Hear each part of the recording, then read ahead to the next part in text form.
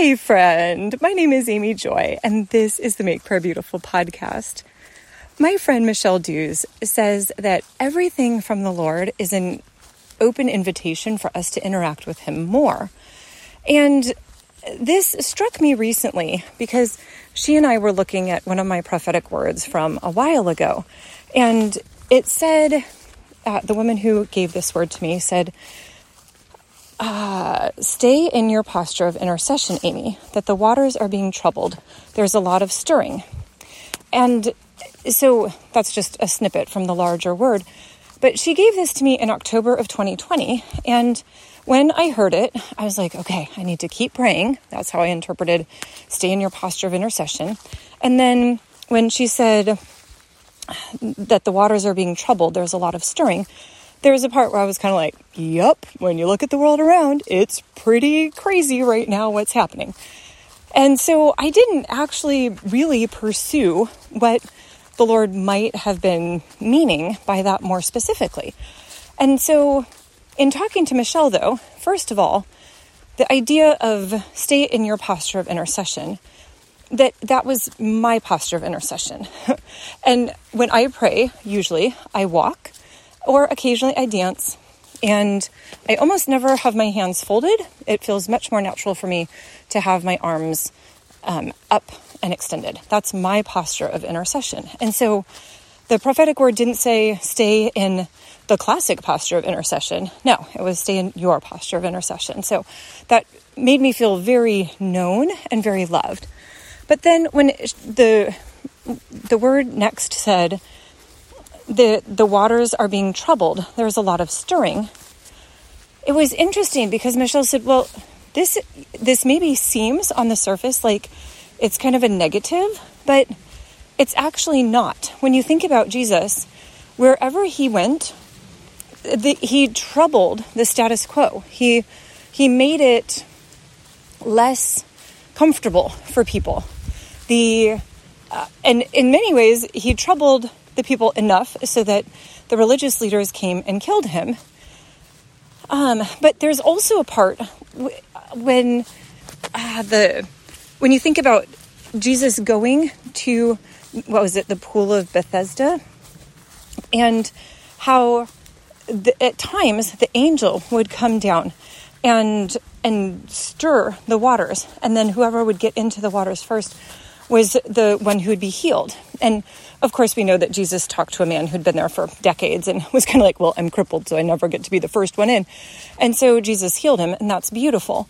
But that sense that if the waters are stirring, that isn't necessarily bad. And in fact, it actually could be a sign of healing. It could be a sign of new possibilities coming forth. And so when she said this, it was like, oh, I actually get to chat with the Lord about that. I mean, I love healing. I long for people to be healed and whole. And so it made me so happy that instead of a sort of general statement about how the world was shutting down due to COVID and life was really hard, instead it's like, no, things get a little bit shaken up, but that's okay. And I was thinking about this actually in a really specific context. So one of the things that my friend Connie had said years ago, kind of offhand, she was going to pray for someone who had been born in Africa and dealt with some of the harder cultural things in Africa as a child that would cause a significant amount of trauma. Connie said that when she went to pray for that woman, that she got a witchcraft headache, and that was not uncommon for her when dealing with some of those really hard, dark things.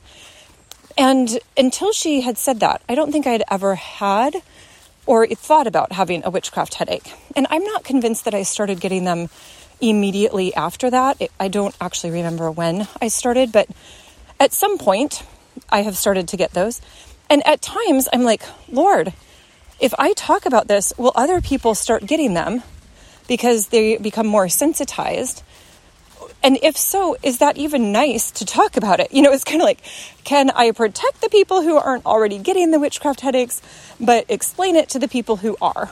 And I think it was so helpful for me to hear this particular word and say, oh, if the waters are being troubled and there is a lot of stirring, that isn't actually bad. Or it might be if you don't have an explanation for it, but once you know, it's like, oh, I value those headaches because it gives me an insight into what's happening in the spirit, and it shows me how to pray. So it really is a gift, even though on the surface I wouldn't normally be like, oh, hooray for more pain, sign me up.